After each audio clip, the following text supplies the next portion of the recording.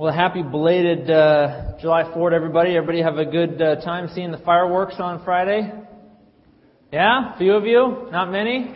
All right. You can clap. I don't know. You know, I'm always reminded of, as I'm watching the fireworks, I was thinking of our Tom Wellborn, a member of this church who is in Iraq today, and I was just struck by the idea that as we celebrate our independence as a nation, the very people providing that independence are at work. The very people providing your freedom and my freedom in this nation are out working to preserve it.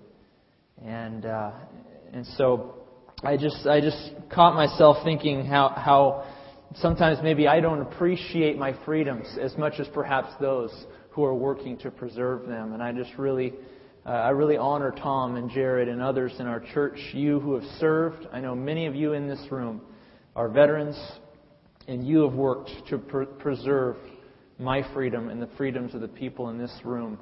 And for that, we're very grateful. Will you open up in a word of prayer with me? Heavenly Father, Lord, you are a God who has created and given us, your people, freedom. You've given us the freedom to live and to act and to move and to be. And Father, you designed it that way. You didn't want us to be puppets. You didn't want to compel us to do things. Instead, you wanted to create us as free beings, people who could freely respond to the love and the grace of your Son, Jesus Christ, as we are drawn by your Spirit. And Father, we recognize that freedom is an essential component of our lives. We thank you that it's an essential component of this nation. And Father, this weekend we remember that these freedoms have come with great costs, with great sacrifice. Much like the freedom that we have in Jesus Christ came at great cost. And so, Lord, help us not to be forgetful. Help us not to be neglecting of that freedom. May we always remember just how precious it is. Thank you, Father. In Jesus' name we pray. Amen.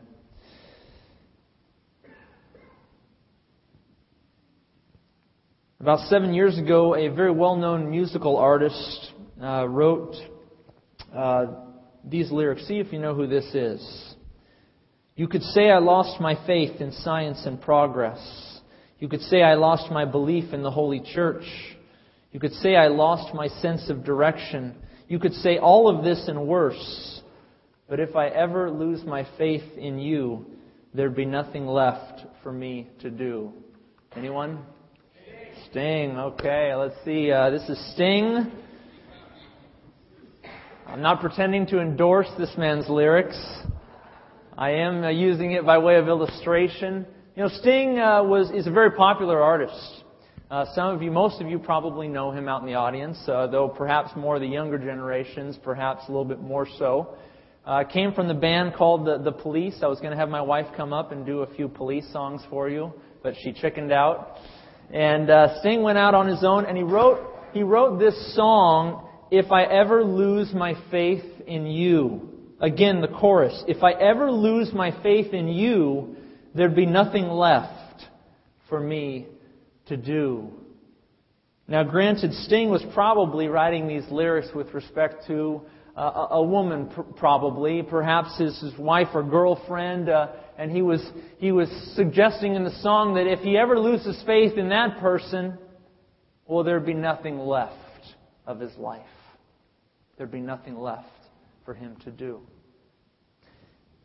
In our series in Mark, we are now in Mark chapter 9, beginning in verse 14.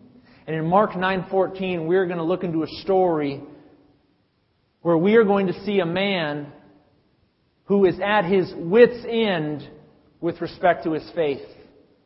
He's teetering on the brink of losing faith, or perhaps holding on to it just tightly enough that he can go on living. The faith that he has, the little faith that he has, is faith that Jesus can heal his son.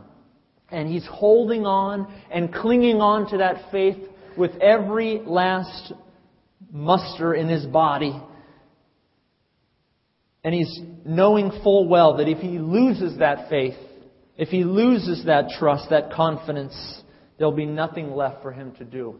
His son will be lost. The title of my message today is Help My Unbelief.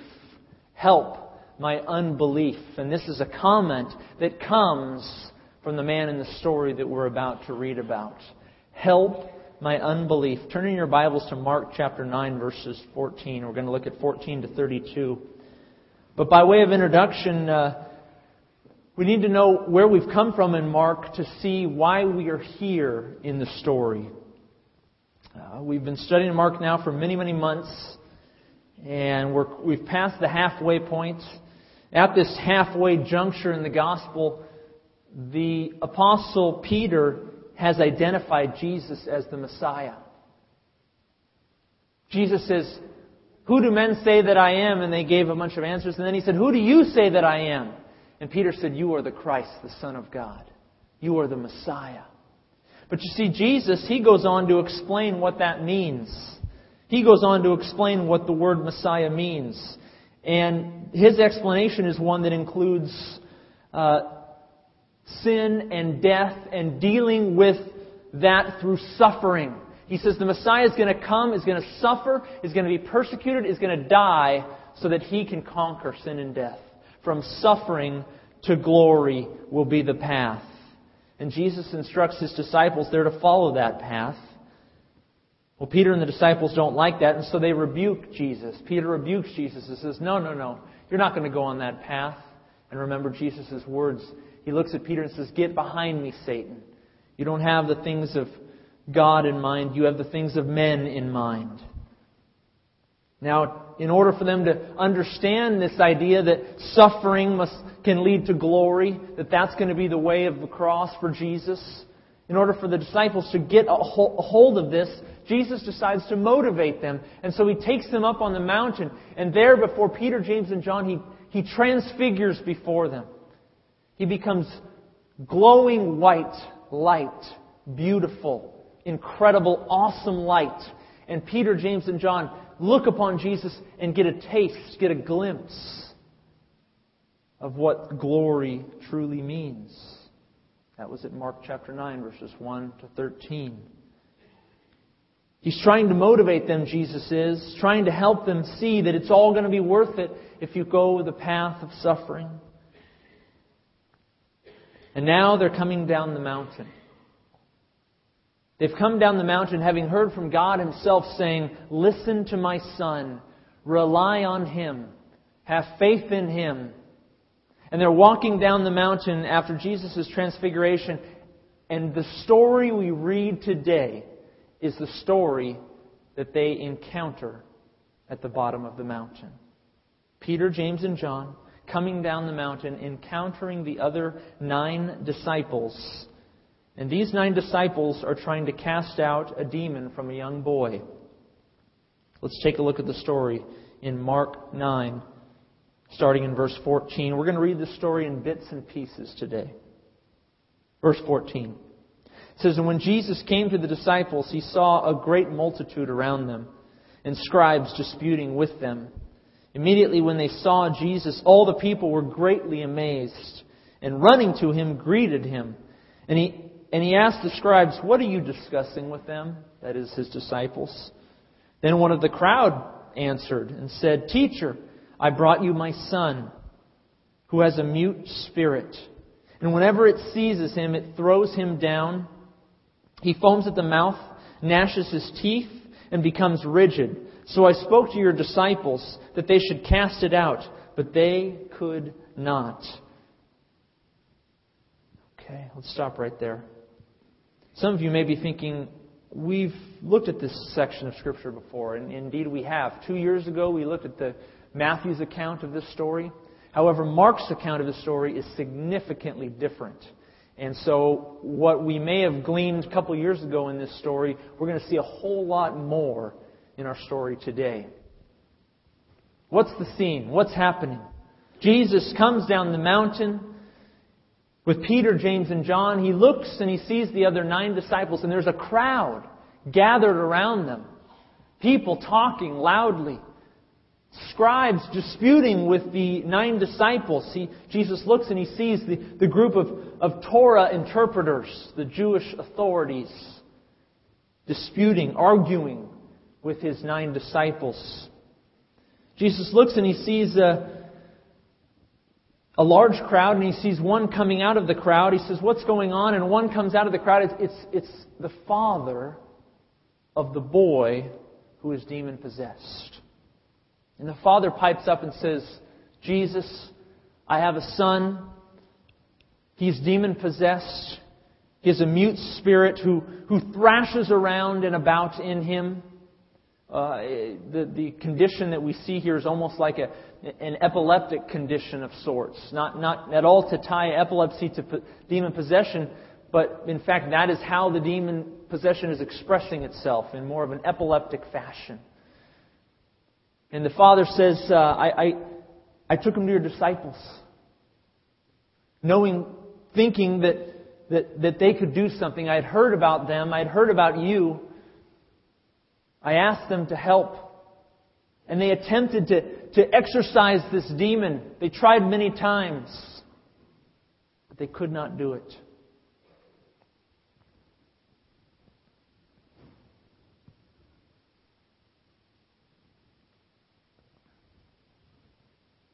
This is rather unique that they could not do it. You'll remember earlier in Mark, Jesus gave His disciples the authority to cast out demons. Mark 3:14 and 15, it says He appointed 12 disciples that they might be with Him, and that He might send them out to preach and to have power to heal sicknesses and to cast out demons.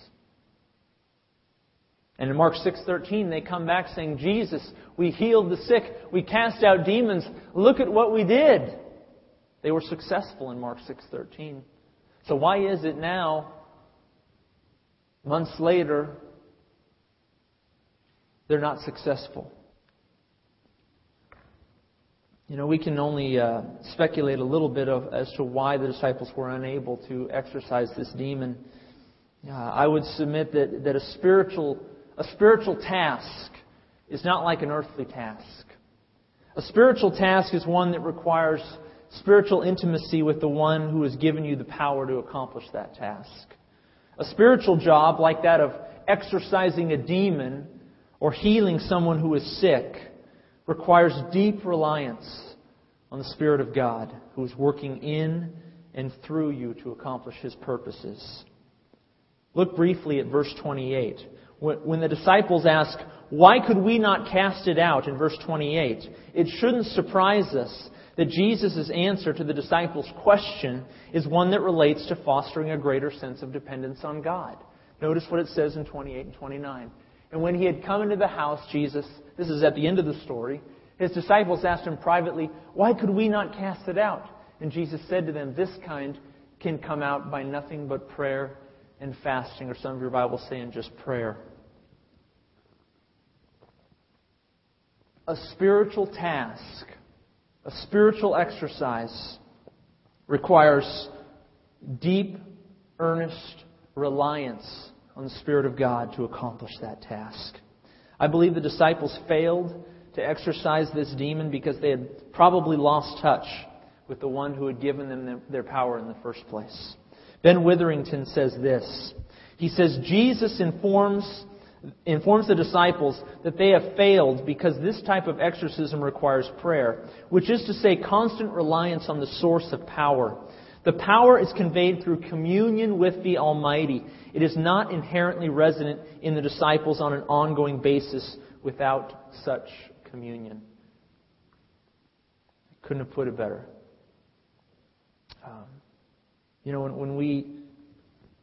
When we pray for healing, when we ask God to do the miraculous, when we baptize in the name of Jesus, we are recognizing that the one who is asking for the miracle or the sign, or the one who is baptizing in water, the one who is making a profession of their faith, a public profession of their faith for all to see, the one doing the baptism, the one doing the prayer, does not have the power inherent in himself.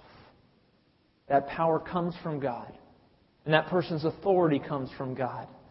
Even as I speak, or whoever speaks from this pulpit, I'm not speaking on my own authority. I don't have much things to say, quite frankly. I speak on the authority of the Word of God.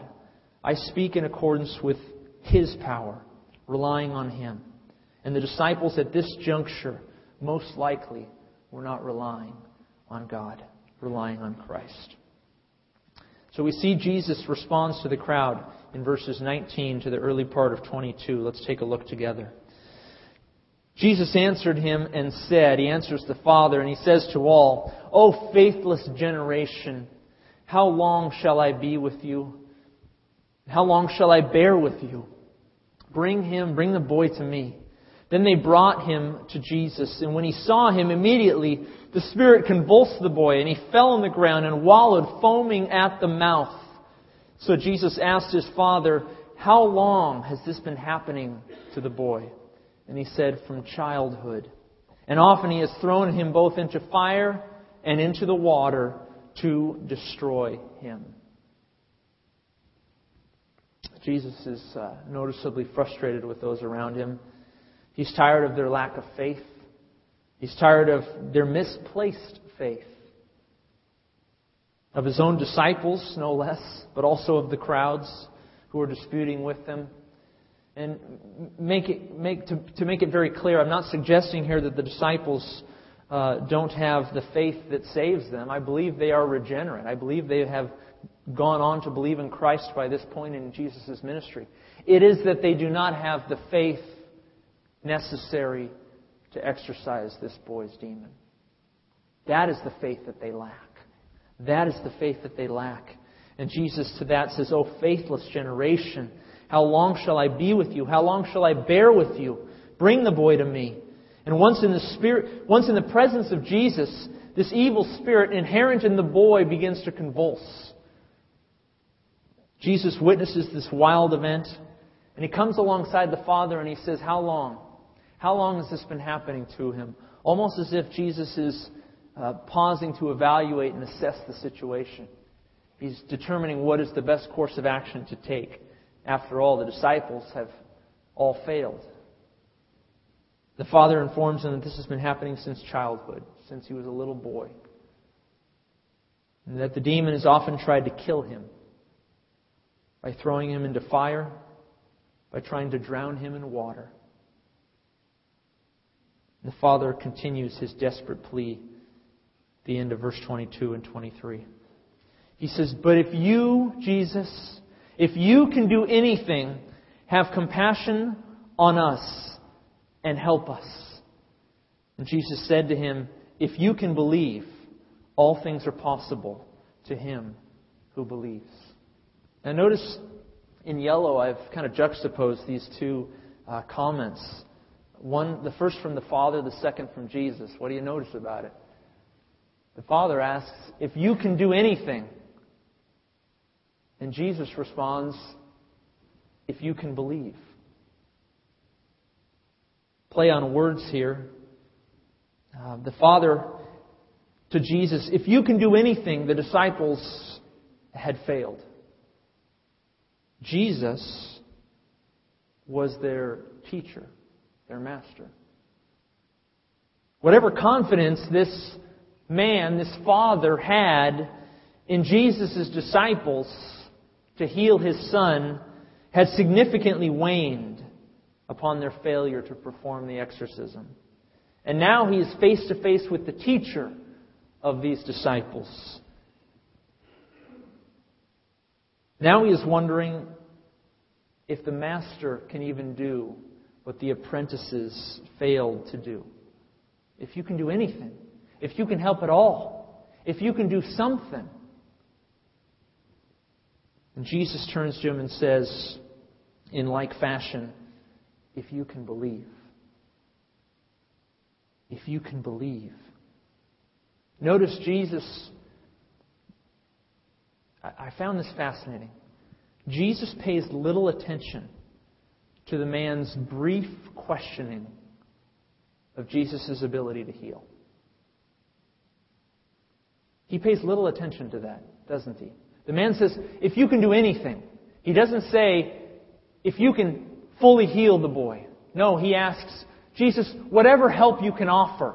I'm not sure that you can, because the 9 disciples that I asked, whom you are the teacher of, they were unable to. So if you can do anything at all, in a sense, to a lesser degree, he's questioning Jesus' ability right now in his heart. He's not sure what Jesus is able to do. But Jesus pays little attention to the fact that the man is questioning his ability to heal. Jesus knows that he's capable of healing. He's exorcised demons many times before.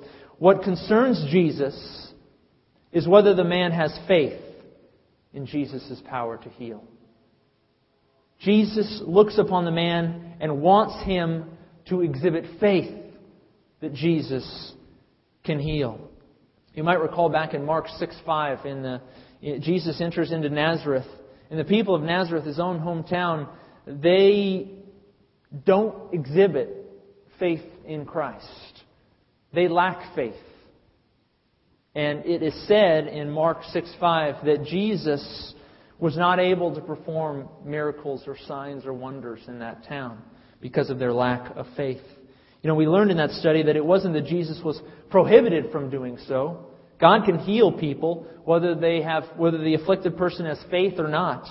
But faith in Christ, more than anything else, is what most often prompts God's healing power. In our story today, the father is asking for whatever help Jesus can offer. And Jesus is asking the boy's father to believe that he can fully heal his son. The father responds to Jesus' request in verse 24. Very famous verse. Immediately the father of the child cried out and said with tears, "Lord, I believe. Help my unbelief." Lord, I believe. Help my unbelief. This is a very unique verse. There's none like it in all of Scripture. Lord, I believe, help my unbelief. What does that mean? What does the Father mean when He says something like this? Well, we have a couple options to consider. And if you have your outline, you might want to jot down some notes at this point. First, we could say, possibly, that the man believes and does not believe at the same time. Okay? We're putting down hypothetical options here. Could it be that phrase, Lord, I believe, help my unbelief, means he believes and does not believe at the same time? In short, I want to say no. It can't mean that. Bob Wilkin has a very helpful comment to this hypothetical answer. He says this. He says, I believe we can be certain that the man didn't mean this. Lord, I believe, help me because I don't believe. Belief and unbelief do not coexist at the same time. Now, that's well said. It's put simply. What Bob is referring to is what is called in the laws of logic the law of non-contradiction. The law of non-contradiction. You might want to write that down. And the law of non-contradiction states that something cannot be A and not A at the same time. I'll say that again. Something cannot be A and not A at the same time. In other words, if the man believes, he cannot at the same time not believe. Or if the man does not believe, he cannot at the same time believe. Belief and unbelief do not coexist. That is a philosophical impossibility, I would argue.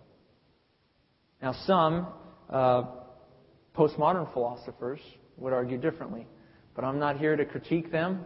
I'll let you speak with Tom Bennett after the service, and he'll fill you in on Descartes, or not Descartes. Give me one here, Tom. Derrida would disagree with me. That's right, not Descartes. What am I thinking? What Wilken is referring to is the law of non-contradiction. It cannot be belief and unbelief at the same time. That makes sense. So going back to our options here, we notice that the first option, he believes and does not believe at the same time, put a big X through that. That is not a philosophical option here. We can't possibly maintain that option and be reasonable. We cannot maintain that option and make a reasonable case for it. Option 1 is insufficient. This brings us to option 2. What about, he believes but is fighting the temptation of losing faith? He believes but is fighting the temptation of losing faith. Now, this makes a lot more sense. To this, Wilken goes on to comment in his article. He says this: the father meant something like this: Lord, I do believe you can heal my son. Help my vulnerability to unbelief. The man's confession expressed current faith. Lord, I believe. His request, help my unbelief, expressed concern about possible loss of faith. That is far different from saying that a person can simultaneously believe and yet not believe something.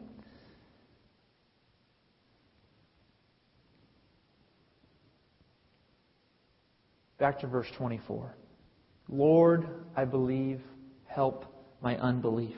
The Father is expressing now his faith in Jesus. What we may have seen in verse 22, where he was asking if Jesus could do anything at all, perhaps an expression of somewhat of his unbelief there. Whatever Jesus had told him in verse 23 when he says, if you can believe, all things are possible for him who believes, that word coming from Jesus was enough evidence for this man, I would argue, was enough compelling authority coming from the lips of Jesus to persuade this man that indeed Jesus could do what he said he could do. And so the man moves from a state of probably unbelief to belief. And he expresses that. He says, Lord, I believe. He is expressing his faith in Jesus. He has faith that Jesus can heal his son. And he proclaims it. Lord, I believe. At the same time, however, the man is aware that his faith is fragile. It's new. It's fresh. It's disposed to being weakened by temptation. And he probably believed the disciples could heal the boy, but they had failed. And so the man was now fighting the temptation again to lump Jesus' abilities to heal together with the inept disciples. Hence we hear him say, help my unbelief. That is to say, help my tendency, the temptation that is welling up within me to not believe what you're asking of me. Friends, this is a much more hermeneutically sound way of interpreting this text. So often, teachers of this text, commentaries of this text, have the tendency to say that the man is both believing and unbelieving. I'm not sure why the law of non-contradiction doesn't apply there, but apparently to some it doesn't. We can't both believe and not believe. That is not to say that we can't have a stronger belief. I'm not here arguing that we might not have something that we are more firmer in our conviction of. However, either we believe it or we do not.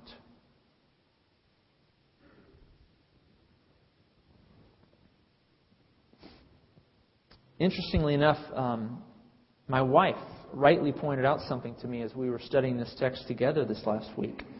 She said, honey, look at the phrase, help my unbelief. And I said, yeah. She says he's directing that to Jesus. And that indicates that he rightly believed Jesus was the only one who could help him fight off the temptation to lose heart. While on the surface, the phrase, help my unbelief, might cause us to think the man doesn't have faith.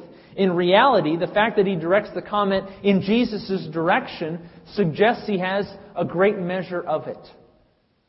The fact that he's asking Jesus to help his unbelief shows that he, in fact, knows who he's putting his faith in.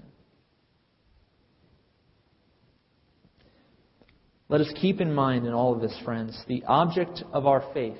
I want to say very very clearly here, the object of our faith, Jesus, is much more important than the fervency with which we believe something, the passion with which we believe something. Jesus asked the man to believe that he could heal his son. The father's faith was real, but it could be said it was not necessarily strong in character. However, his son, as we're going to see very soon, his son is healed even by the father's weak faith. The son was healed despite his father's ever-weakening faith. And too often we assume that Jesus isn't answering our prayers because we're not praying hard enough, or because we're not praying passionately enough, or because we're not asking fervently enough. I've seen, I'm sure you have as well, I've watched so-called faith healers on television. And this is not to suggest that all of them are illegitimate. Perhaps many of them are legitimate. However, I've seen many of them at times suggest when a healing has failed, or when someone has not been able to stand up from the wheelchair or to get off the crutches, the preacher might proclaim, well, you didn't have enough faith. You weren't praying hard enough. You weren't praying passionately enough. You weren't asking deeply enough for it. I suggest to you that's not what Jesus is asking of the man here. He's saying, believe in me. Believe in me. Me, the object. I am the one with the power, Jesus says.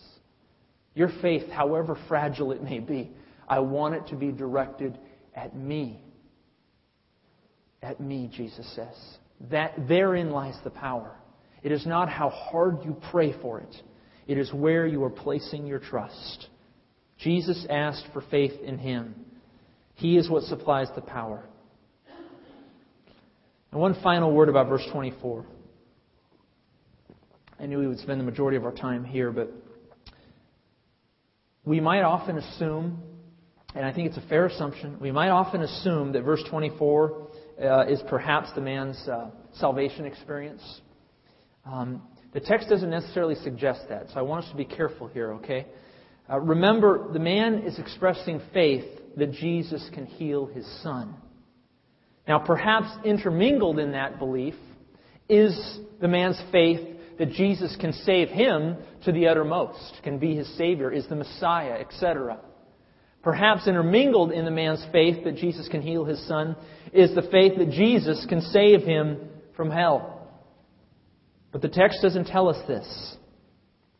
So we are altogether unsure of when the man's salvation experience may or may not have occurred here.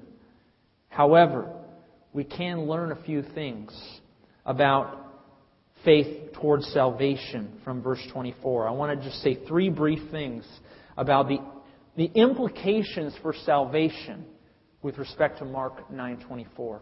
There are two things that we can draw from it, and then I'll add in a third. Two things that we can draw from Mark 9:24 about faith unto salvation, or the implications of this verse on salvation. Number one, we either believe in Jesus or we do not. There is no kind of, there is no maybe, there is no, well, partly I did and then I didn't. Friends, you have either believed in Jesus or you have not. You are either saved or you are not. Secondly, once we believe, unbelief is still a temptation. Now, this is critical, friends. I get the impression so often that we think, well, once I'm a Christian, then I'll never waver in my faith.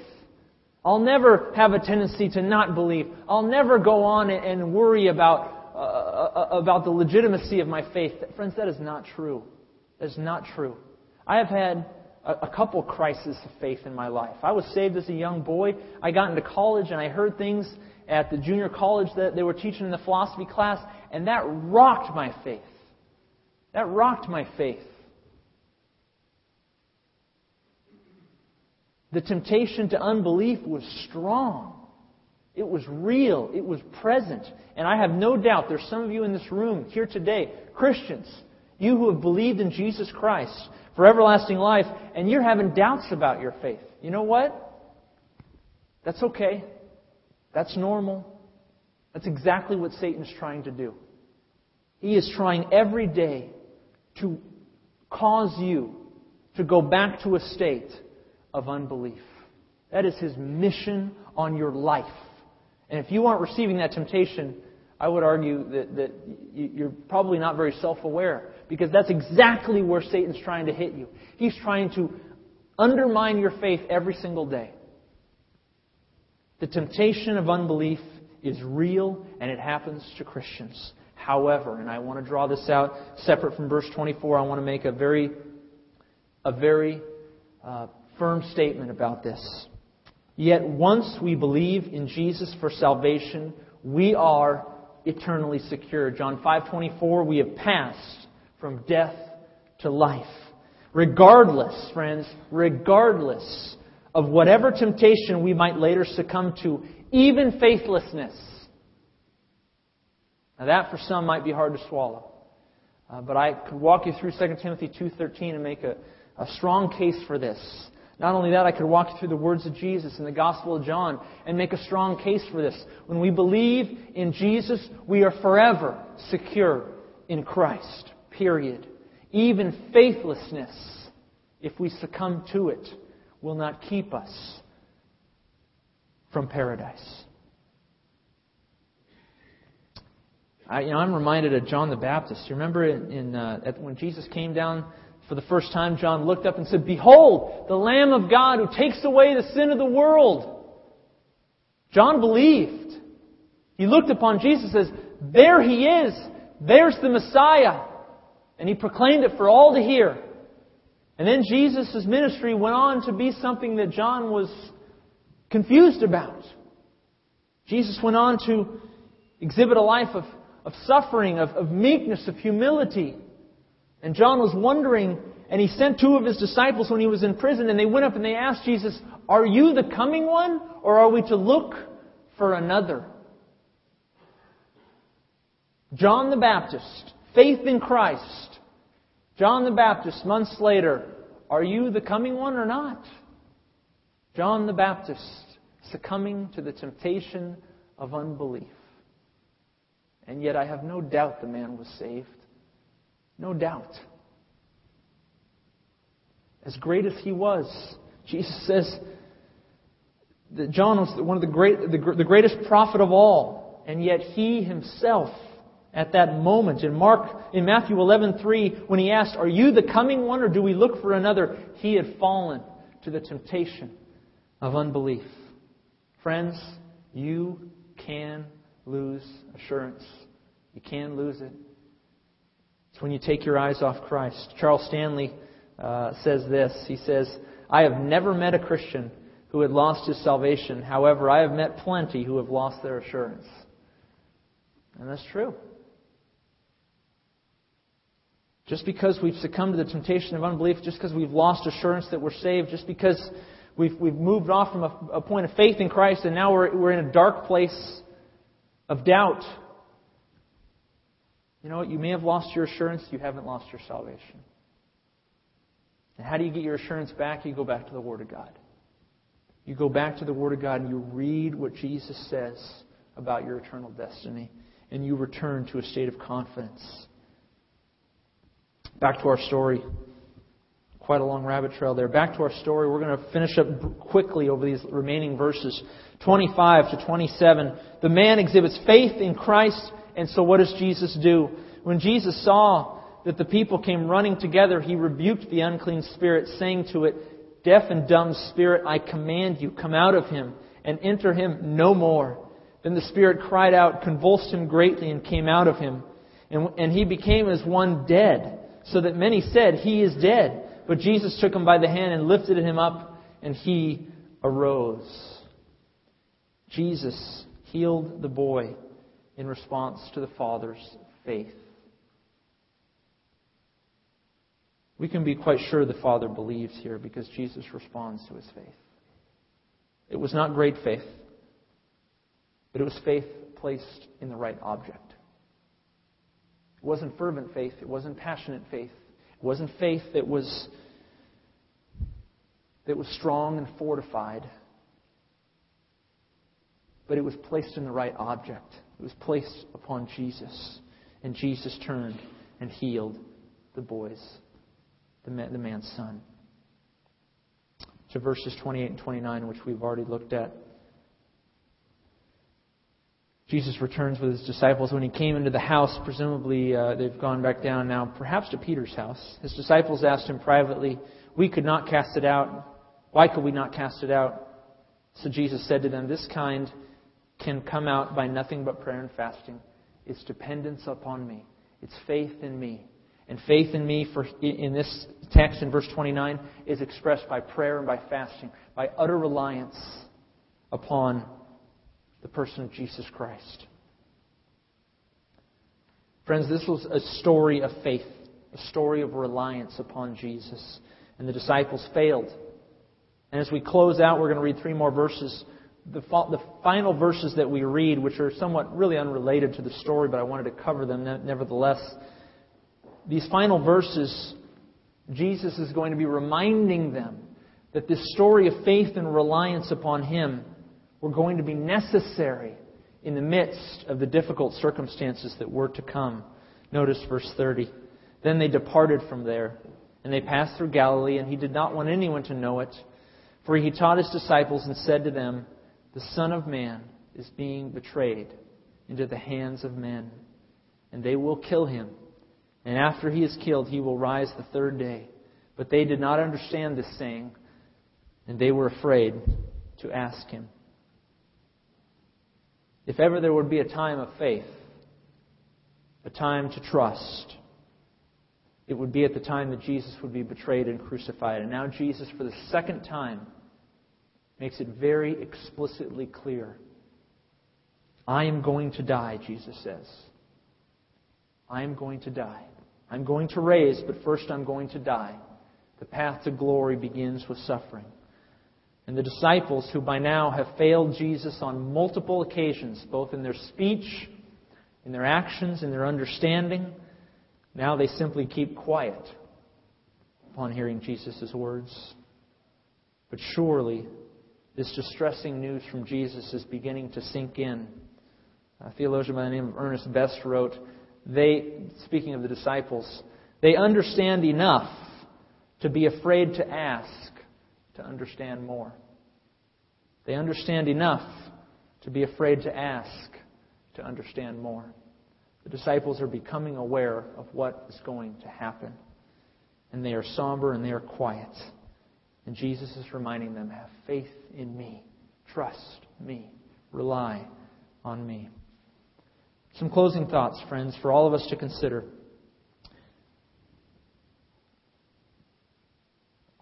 First, Jesus asks us to believe in Him. And guess what? His request remains the same, whether the question is, how can I be saved? Or can you heal my son? Jesus says, believe in me. And that request goes for whatever you're dealing with in life. It truly does. Whether it's, how can I be saved? Believe in Jesus Christ. How can my son be healed? The Father asks. Believe in Jesus Christ. What is one of the most difficult things in your life today? I want you to pause and think about that. I'll give you a moment. I want you to ask yourself, is it an illness that you have? Is it looking for work? Is it a strained marriage, a strained relationship? Think right now, what is the hardest thing that I'm dealing with today? What is something that is seemingly impossible for me to handle? Do you believe God can help? That's a simple question, right? I've given you the illustration many, many times about the keys. We lose our keys all the time in my house. I believe God can find keys. I believe God is a pretty big God. I believe He knows where those keys are. And theoretically, I believe He knows and can help me find those keys. But it's interesting. It is only when my wife prays and searches herself that the keys are found. I have a suspicion that I probably don't believe God can help me find my keys. I know in theory He can, but I probably have that up in the theoretical realm, and I have not embraced it. I have not trusted that statement. I have not recognized that as simple as that is, as simplistic as that is, my wife truly believes that God can help her find her keys. When we are exacerbated, what am I trying to say? Exasperated, thank you. I'm having senior moments lately. Have you guys noticed that? I'm 29 and I'm having senior moments. My wife believes it. She believes He can help us find our keys, and I think I don't. And so when I ask you the question, do you believe God can help? I'm not asking you to say, well, yeah, I know He can. No. I'm saying, do you trust that He can overcome that problem, that difficulty, that illness, that search for a job, that marriage that is suffering? Do you believe He can overcome it? Or do you just throw it up there and say, well, yeah, sure. If so, ask Him. Ask Him with faith, with confidence, expecting that He will do great things. God works mightily when we exhibit faith in His Son. Amen? God works mightily when we exhibit faith in His Son. The father of the little boy said, Lord, help my unbelief. In so doing, he was making an expression of his faith in Christ. Let us be like that father, asking Jesus for help in the things in which we need help in our lives. Let's pray together, shall we? Heavenly Father, Lord, we know You are a great God. We know You can do great things. But Father, sometimes we only know that in name only. Sometimes we forget to embrace that truth, to hold on to it, to believe it. Father, I pray that we could mimic the faith of this father coming to Jesus, asking Him for help. Lord, he didn't come with great faith, but he put it in the right object. He put it in Your Son. I pray that we would put our faith in the right object, in Your Son, whether it is to be saved eternally, whether it is to be healed, or whatever we need to have, whatever we need that is good, Father, for our lives. I pray that we would claim it by faith in Jesus Christ. Father, help us to be dependent upon You, to be reliant upon You. In Jesus' name we pray these things. Amen.